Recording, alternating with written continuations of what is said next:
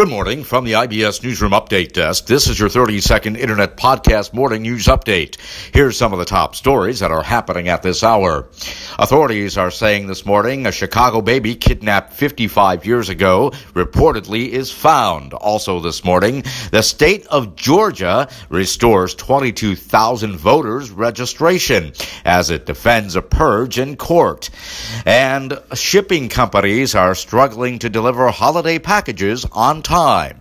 Those are some of the top stories that are happening at this hour. We'll be back with another podcast news update in 30 minutes. Until then, from the IBS Newsroom Update Desk, I'm Nicholas Anastas, wishing you a very good morning.